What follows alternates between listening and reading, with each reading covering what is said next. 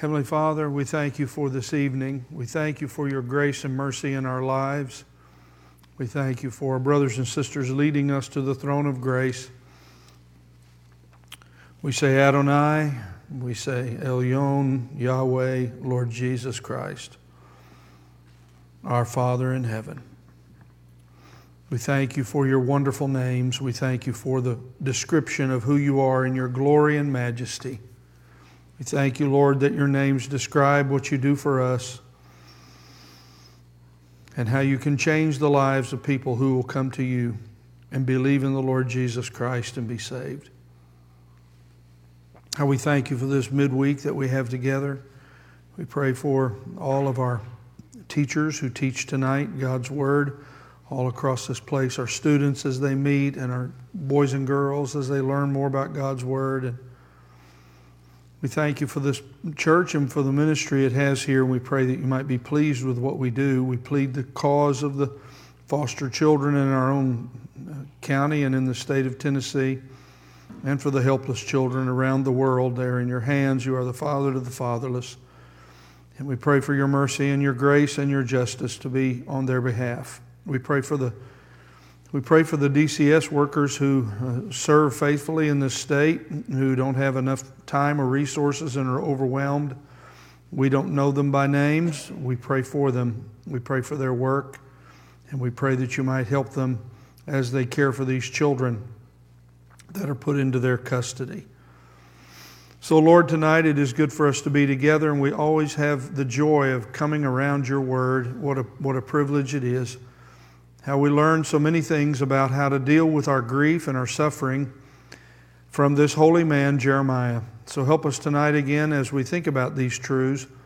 May they have a great impact on our own life and the way we live, so that we might truly suffer for the glory of God in all that we go through in our lives. In Jesus' name we pray. Amen. Well, good evening. Good to see all of you again tonight. If you didn't pick up the outline, I hope you will. We're in Lamentations chapter 3. Lamentations chapter 3 is where we're at tonight. Before we read tonight, so let me go through again some things that establish why, as your pastor, and those of you joining us online, may the Lord bless you. I don't ever want to neglect to say that to you. I know many of you cannot be here. God bless you. And thank you for our men who make this possible for us to do this. So wherever you hear my voice and you have the opportunity to be with us, may the Lord bless you. Let us know if we can do things for you. So here's what I want to go back and remind us of. So the Lamentations of Jeremiah. What is this that's so important? Well, the fact is that all of us in this room suffer. We will suffer in various seasons of time. We will suffer. Suffering is, the Lord Jesus said to us, in this world you will have tribulation, you'll have troubles. So in my serving as a pastor all these years, I think that this is one of the things that I've wanted to really spend some time on, and this is my first chance to really do this in this detail.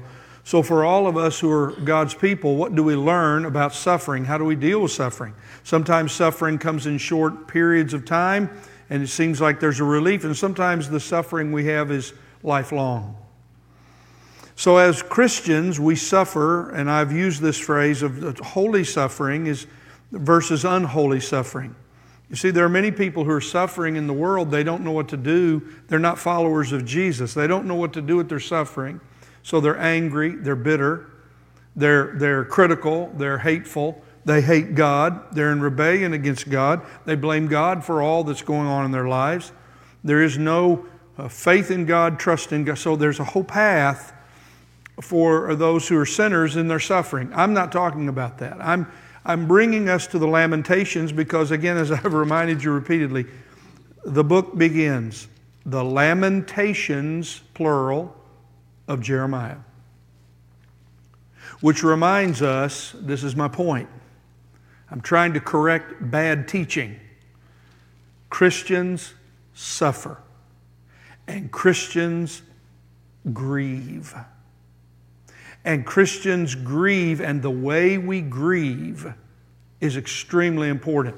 We learn it for ourselves from studying the Word of God, but we also learn this so we might help our friends and walk with them as they're in our family, as they're in sufferings. So there is a pattern here. I don't have this in your notes, but I want to, again, bring you why I'm using the words I'm using and talking about this. You see, our suffering leads us to what I would call holy grief. Holy, holy grief. We're grieved by our suffering. Sometimes it deadens us, it stuns us, it shocks us. We go through all the emotions of grief. It's like a cycle of grief. It's, as I've described to our people, grief, it's like waves that roll in and out. So you're stunned by it, then it rolls away and you're numb, and then it comes back and you have all kinds of emotions. Grief. Grief then starts to express itself in what I'm using, these very odd words that are not very familiar, but I'm using them on purpose. Grief, suffering, the Christian who suffers their grief, it produces a holy lament. They begin to lament. What bad teaching has said in the past, even in the church, is, well, you don't want to talk about your grief. You don't want to talk about your pain. You don't want to talk, you want to just ignore it and it'll go away, and in time this too will pass. Well, the reality is that Jeremiah teaches us, the Word of God gives us this enormously beautiful, though very powerfully emotional book, Lamentations, to show us that when we suffer and grief rises, we must, as God's people, practice holy lament. And I've been through the stages of that last week. I reviewed them. I'm not going to do that again. But then our holy lament leads us through a process that we're now beginning to see crystallize in this latter part of this section in Lamentations 3. The process of holy lament, listen to me, produces in us hope in God, understanding of God's ways in suffering, and also a knowledge of God's purposes in our suffering. So these are enormously important things. And the church has talked about these things since the very beginning of the Lord Jesus being here, trying to understand suffering as it is throughout the Word of God. Just to remind you of just how astounding this is, this matter of suffering, it is in throughout the Word of God, you have these examples of how suffering is seen, and yet the love of God is attached to it. I read these ironic words. Now, I'm not in Lamentations. This is my introduction, but listen to me. Here's the irony of it. God loves us in our suffering, and He does not always, like we want, remove our suffering. So Paul would say, who shall separate us from the love of Christ? The question is the answer. I'm going to say that again in a moment. Will tribulation, distress, famine, or sword? And then of all places, for your sake, we are being put to death all day long. We were considered as sheep to be slaughtered. God loves His people so much that He permits them to be persecuted for righteousness' sake. For theirs is the kingdom of God. So there is much to this that we don't want to dismiss with silly, simple, little pat answers that seem to be these philosophies of it's going to be all right. Yes, hope in God is always good, but we hope in God much of our life while suffering remains. And so this is what I've been trying to attempt to say to you all, and I love you in the Lord. So tonight we'll pick up and read again what we read last week and read through verse number 40. We'll begin at verse 31. Now, notice the process is happening. The process of holy lament is now leading to understanding of God's ways in suffering. What He does, how He does it. He says, for the Lord Adonai will not reject forever. We learn 2 new names for God from Jeremiah here. Not only Yahweh, but Lord. Adonai. Thank you, Shauna. That was wonderful. Adonai. For Adonai will not reject forever, for if he causes grief, then he will have compassion according to his abundant loving kindness. For he does not afflict willingly or grieve the sons of men. I mentioned to you the Hebrew phrase in verse 33, for he does not afflict from the heart with an intention to be cruel. I'll review that in a moment. To crush under his feet all the prisoners of the land, to deprive a man of justice in the presence of Elyon, Most High, to defraud a man in his lawsuit, or of these things the Lord, that is Adonai, does not approve. Now, who is there who speaks and it comes to pass unless the Lord has commanded it? Is it not from the mouth of the Most High that both good and ill go forth? Why should any living mortal or any man offer complaint in view of his sins? Let us examine and probe our ways, and let us return to the Lord. Heavenly Father, now bless the reading of your word, and may the Holy Spirit be our teacher tonight in these such wonderful truths. In Jesus' name, amen. So the focal truth is this. Now, I'm again talking about the process. We've been reading this process of holy lament, beginning back up in chapter 3, verse 19. Verse 18 says, my strength has perished, and my hope from the Lord is gone. But then there comes this self-reflection. He starts talking to himself. Self-talk.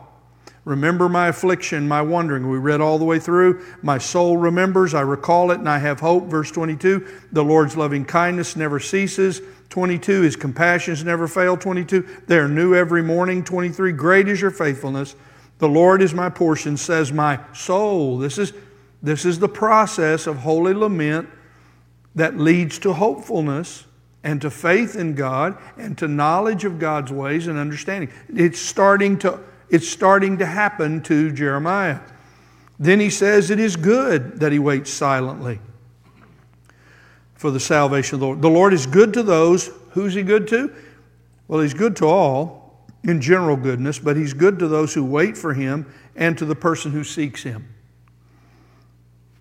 We know these truths in their best illustration around our commitment to the Lord Jesus Christ and being saved as Christians. It is good that he waits silently. It's good that he should bear the yoke. His suffering is like a yoke in his youth.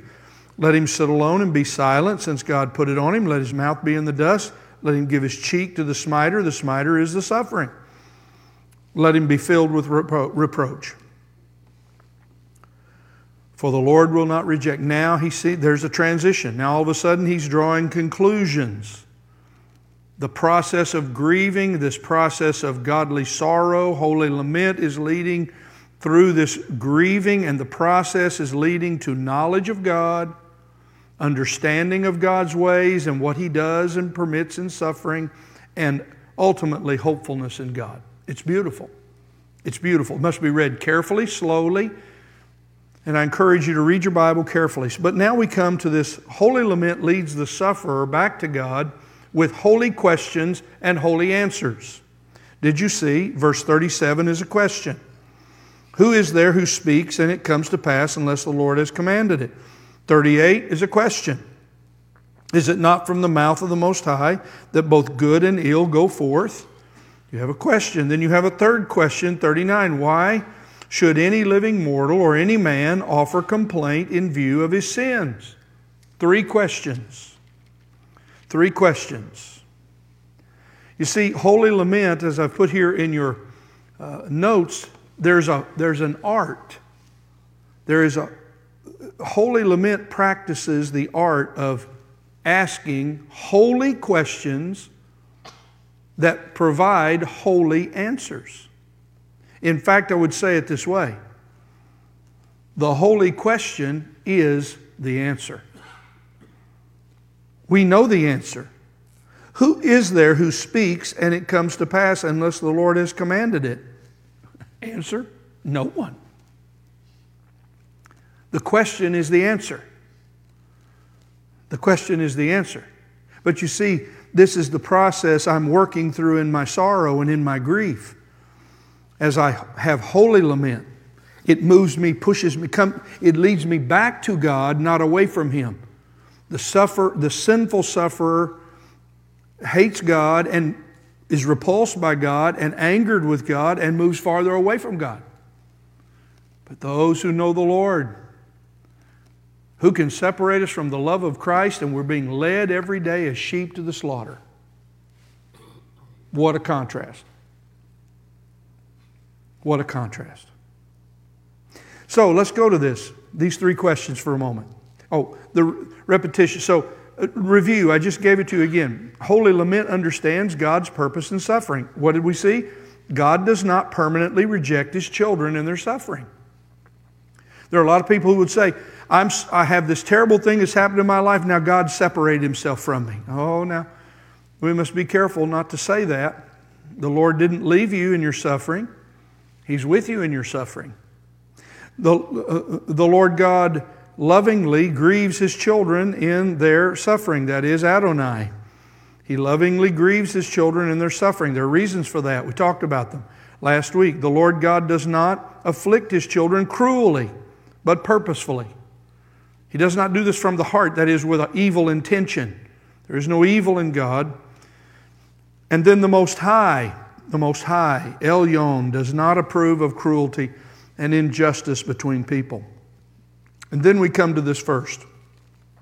In the process of grieving, now there's more light is coming, more hopefulness is coming around knowing God's purposes. It's through the question. The question gives knowledge. Who is there who speaks and it comes to pass unless the Lord has commanded it? I've given you the New Living Translation, which is a very good paraphrase Bible. Not a full translation, but it's very good. Who can command things to happen without the Lord's permission? Answer, no one. So the believer in suffering lives by faith on the purposes of God. You see, it is the purposes of God that we must understand, my friends. There is a purpose in my suffering. There is a purpose in my suffering. So I don't want to repeat it often I'm not repeating it so that you have pity on me. So again, and you're all very kind. You ask me, so how am I doing with all of what I go through and with this cancer matter? God has His purposes for me.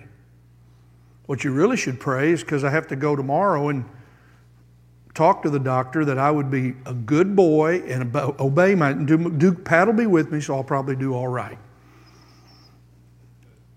But you see, God has His purposes in my own sufferings, just like He has them in yours, if you're a child of God. See, this is the way we approach suffering that the world never understands in God's people. It stops the hand-wringing.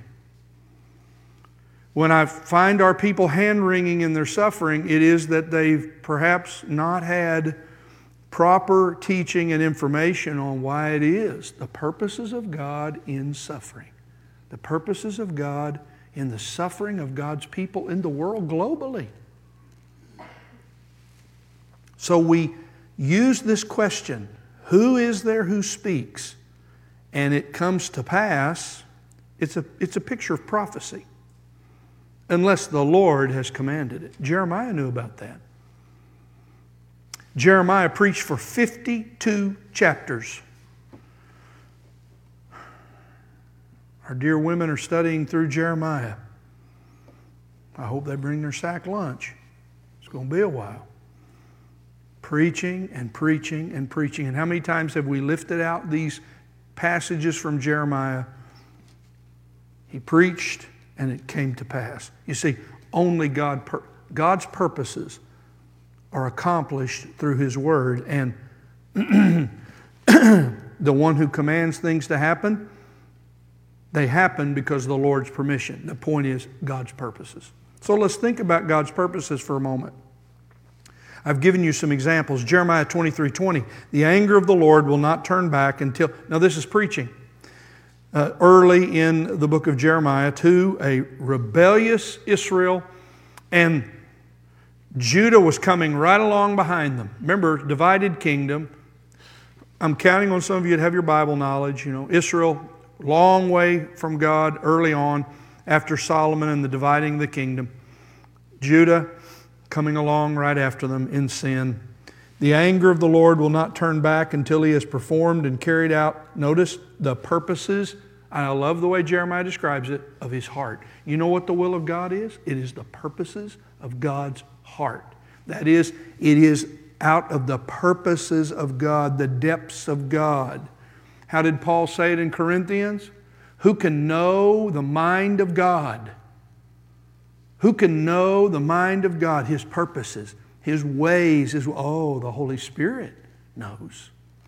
The Holy Spirit knows the deep things of God, and guess what? You are possessed by the Holy Spirit of God so that you might know and understand to some degree as we can as human beings the purposes of God. In Psalm 33, 8 through 11, I've given you this and then I've broken it out with some pieces to it to show you this thing. Holy Lament knows God's purposes control all the actions of the nations, and that includes all the people on the planet, saved and lost alike. God's purposes will be accomplished in the world. We will learn it soon, Lord willing. Your will be done. Your will be done. Your purposes be done on earth as they have been in heaven. Let all the earth fear the Lord. Let all the inhabitants of the world stand in awe of Him. For He spoke and it was done. Notice now the question, who is there who speaks and it comes to pass? God. Answer, God. For He spoke and it was done. He commanded and it stood fast.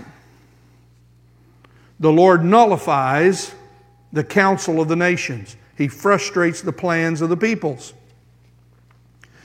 Babylon did not come in and destroy Jerusalem until the time given by God's purposes, the exact time.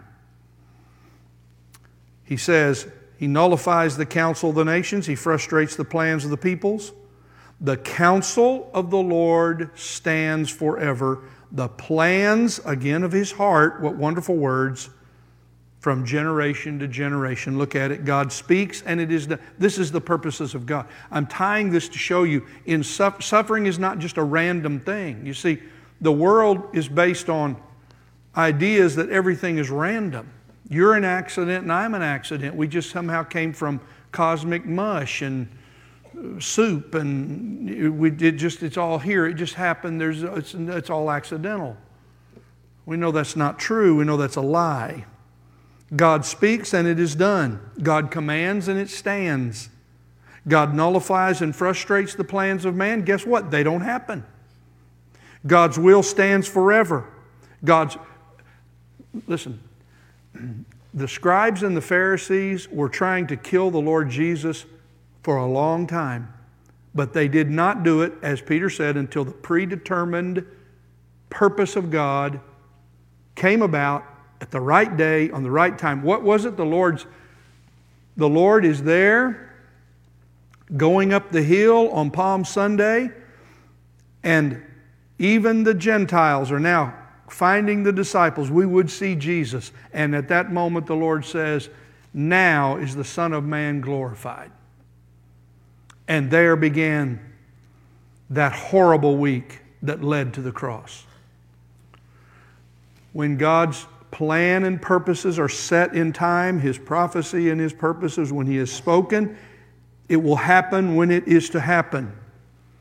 God's purposes are from generation to generation. Your children will see the purposes of God until Jesus comes again. Your grandchildren, great-grandchildren, and we will all see them also. So tonight, as I come to my suffering, you see, who is there who speaks and it comes to pass unless the Lord has commanded it? You see, in my holy lamenting, as I am working through my grief in my suffering, I remember God's purposes in my suffering are a part of God's plan for what He wants to do in the world. I love this old story. The shepherd boy, the young shepherd was out and he was watching the sheep and the travelers coming by, and it was misty, rainy, it was in the morning. And the travelers said, well, I wonder what kind of a day it's going to be. And the shepherd just quickly said, whatever kind of day I want it to be. And the traveler was shocked. What do you mean? He said, well, God is in control of everything. And whatever kind of day God wants us to have is the kind of day I want to have. So as he said it, whatever pleases God pleases me. That's what faith says in suffering. Are you able to say that in your suffering? Whatever it is. Whatever pleases God pleases me. That is the way Christians suffer, understanding that it's a part of the glorious, mysterious purposes of God. We read Romans 8:28. We know it, but again, the last phrase. We know that God causes all things to work together for good to those who love God, to those who are called according to His purpose. And what is to be called according to His purpose? To be born again and to be saved. If the Lord Jesus saves us and then we suffer, like sheep being led to the slaughter, the love of Christ is with us, though we're led as sheep to the slaughter. Praise God. If it is, whatever pleases God pleases me, the little shepherd boy said. That's faith. Ephesians 1:11, we have obtained an inheritance, believers, in this room, hearing my voice, having been predestined according to His purpose. This is for us. This was according to His predetermined plan and purposes for us. All the things He's purposed for us in Christ. He's who works all things, notice, after the counsel of His will. All things going on in your life and mine, in the lives of all the people on this planet, saved and lost, all the nations and all things, please read it carefully, who works all things after the counsel of His will. This is the glory of God's purposes. So as I suffer, I must see and be able to say like the shepherd, whatever pleases God, pleases me. Who saved us and called us with a holy calling, not according to our works, but according to His, own purpose. Wait a minute, I've been saved not just so that I can be happy and joyful and run around and, and sing songs about how much God's done for me. No, wait a minute, I've been saved according to His own purpose and grace, which was granted us in Christ Jesus from all eternity. I have a purpose as a follower of Jesus, to give glory to God and to carry out the Great Commission and to go and tell and share and disciple until we're done. This is our purpose. And then, of course, 1 Peter 2, for you have been called for this purpose.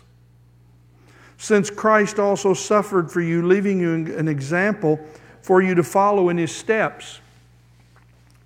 There are always fellow sufferers in the type of suffering you're experiencing. Did you know that?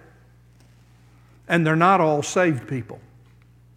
Perhaps the Lord has allowed that suffering to be in your life so that you could be a witness for Christ there. Thirdly, holy lament knows God's purposes bring good and bad into the world. This has been the great struggle for us all. What does God do? What does He permit? Well, He does and He permits good and bad. That's the answer. That's the answer. It is beyond our comprehension. Question number 2, is it not from the mouth of the Most High that both good and ill go forth? Please notice in your reading of this now, notice the question first of all was, who is there who speaks? You see, when God speaks, He is speaking His will. When the Word of God speaks, it speaks the will of God. How do I know the purposes of God? I read the Word of God. Now again, is it not from what? The mouth of Elyon that both good and ill go forth? Yes. We're looking at this tragedy of judgment. The word of judgment, which is a bad and terrible thing, came, finally fell on Israel. This disaster of the Babylonian captivity, what we cannot comprehend. Pat and I were talking about this afternoon. We cannot, in the worst of things we've seen and witnessed, in world wars and all that, cannot fathom nor measure the absolute devastation, horror, and badness of the Babylonian captivity of Israel. You must read your Bible to see it in all of its gore. Is it not from the mouth of the Most High that both good and ill go forth? This is why we have the fear of God. Does not the Most High send both calamity and good? That's the NLT. So the believer accepts by faith. You see, this is the process as you're working through Holy Lament that you come to. The believer accepts by faith good and adversity from God, who is the Most High. Athanasius was a famous old preacher in the early church. He never could get a break.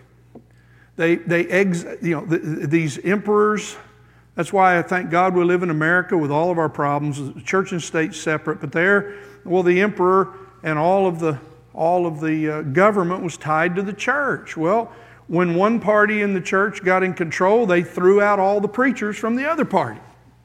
And they'd exile them, and they'd do terrible things to them.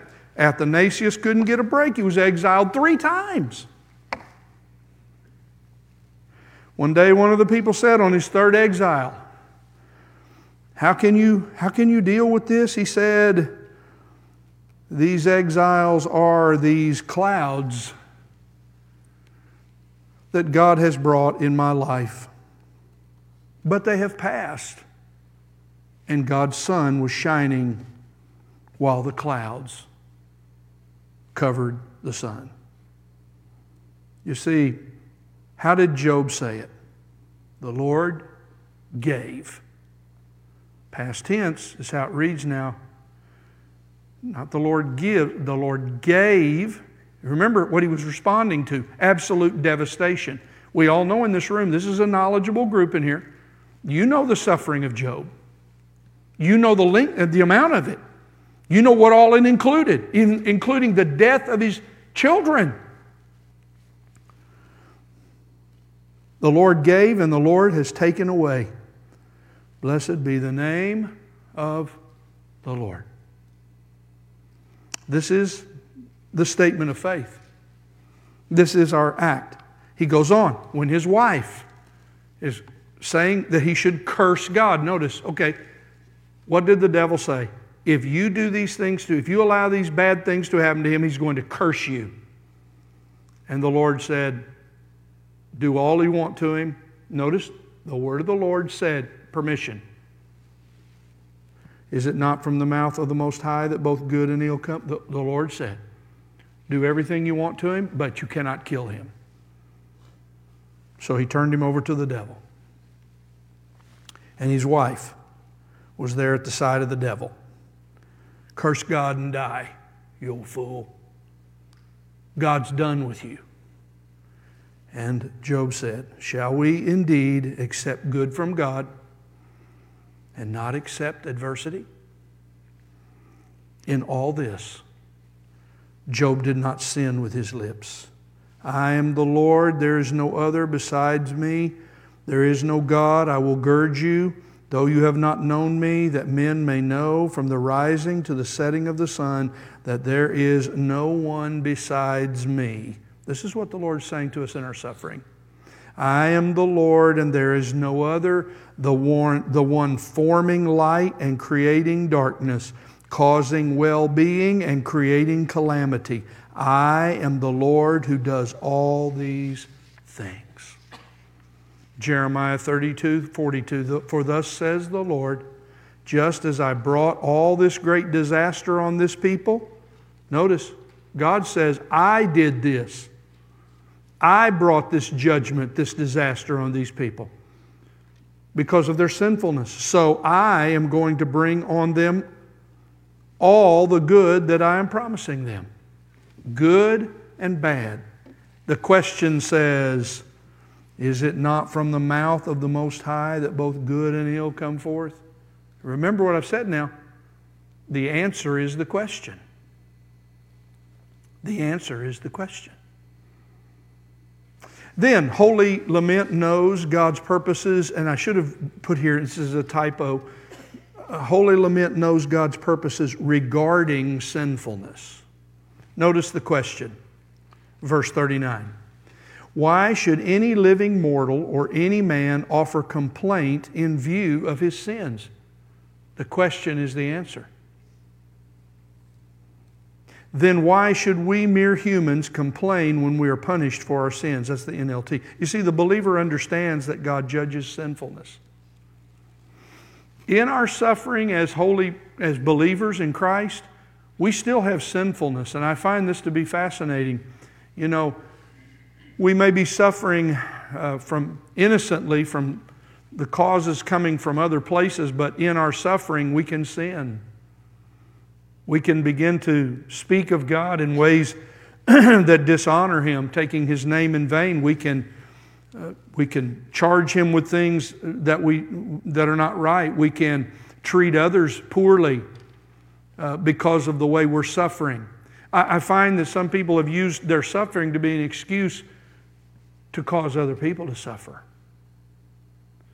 to treat them poorly. But what did the Lord teach us all as disciples? Treat others the way you want to be treated. Even when you're suffering, treat others the way you want to be treated. So the believer understands, and so Jeremiah 30, here it is. All your lovers have forgotten you. This is Jeremiah preaching to Israel. All your lovers have forgotten you. This is what you got out of your spiritual harlotry. All your lovers have forgotten you. They do not seek you, for I have wounded you. Notice, this is God now. What did God do? I have wounded you with the wound of an enemy, with the punishment of a cruel one, because your iniquity is great and your sins are numerous. Why do you cry out over your injury? Your pain is incurable, because your iniquity is great and your sins are numerous. I have done these things to you. Judgment for sin. What did we read in Lamentations 2? In fierce anger he has cut off all the strength of Israel. He has bent his bow like an enemy. He has set his right hand like an adversary. And what do we know? The wages of sin is death. So we've seen the process here tonight of how, as we're lamenting, holy lamenting in our suffering, we begin to see and learn and reveal and understand things about God's character. We saw His attributes, loving kindness, compassion. The Lord is my portion. So hopefulness rises.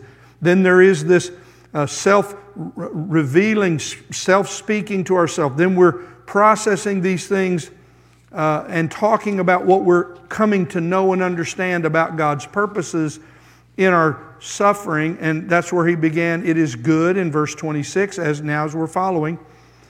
And beginning next week, we'll begin to see something happen. You see, because these spiritual answers produce self-examination and repentance toward God. You know what we're going to read? We'll begin to work through it next week. I don't know how far we'll get, but we'll be seeing now Jeremiah prays in his suffering. And that'll be for next week. But let's look at this for a moment. What does Paul say? Godly sorrow leads to repentance. We sometimes read that and think, well, that's what happened when I got saved. No, that's what happens all the time. If you are a believer in Christ, you have godly sorrow that connects to your suffering. Godly sorrow always leads us back to God. Repentance is, the word repentance is to come back to God. I'll never pray and draw near to God, as we're talking about on Sunday morning, if I'm far away from God and if I'm a rebellious child of God living in my sin again, I've gone away from God, well, I must repent. If I've gone into suffering and now I've turned, as I've mentioned to you many times, people would say to me, well, I have so much suffering in my life, Pastor Mike, I can't come to church. And I would say, well, why would that be? Why would you not go and be with God's people when you're suffering? I don't pray anymore. I'm so upset with God, I can't understand why He would do this to me. Well, that means you don't really understand God's purposes and suffering are bigger than you. God's purposes are bigger than you. So notice this. Let us examine and probe our ways. And let us return to the Lord. Notice three things.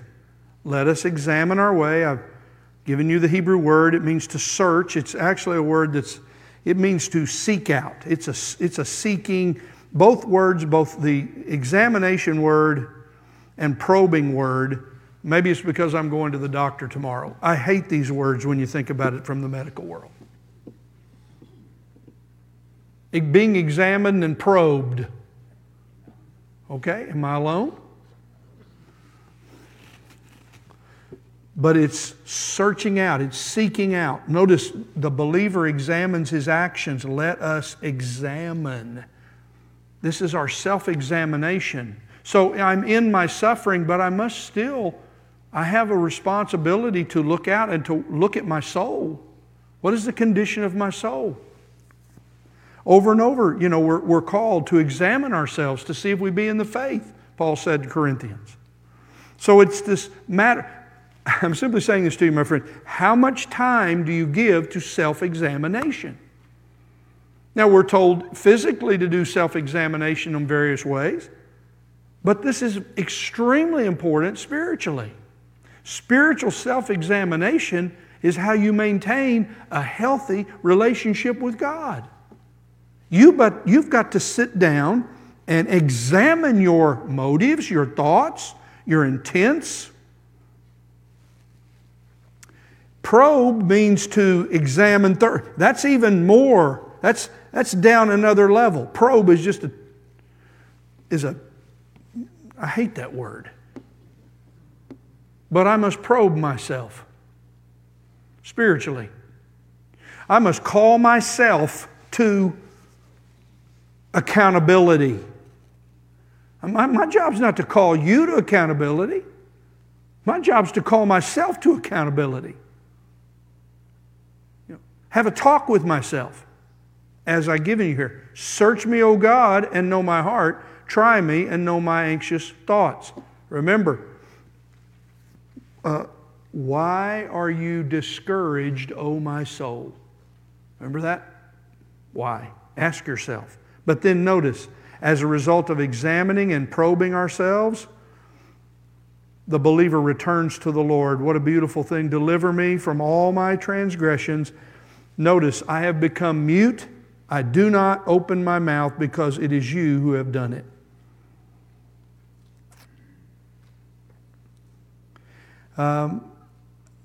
I wish I had time to explore this some more, but the Lord said there is such tenderness in the Lord for His children, even in our sufferings. He grieves with us, though He permits and causes suffering in our life. Jeremiah 31:20 says, this is God saying to Israel, my heart yearns for him, and I will surely have mercy on him. That's God's heart. How do we know this? What do we have? The crystal clear words. He Himself is acquainted with our grief. The Lord Jesus suffered like us. He is our high priest. Levi prayed it tonight. Our Lord Jesus sympathizes with our weaknesses. He's one of us. He knows what it feels like. So what do we remember tonight? Well, God's purposes are unstoppable. The Lord Jesus will soon return. It is in the purposes of God for Him to return.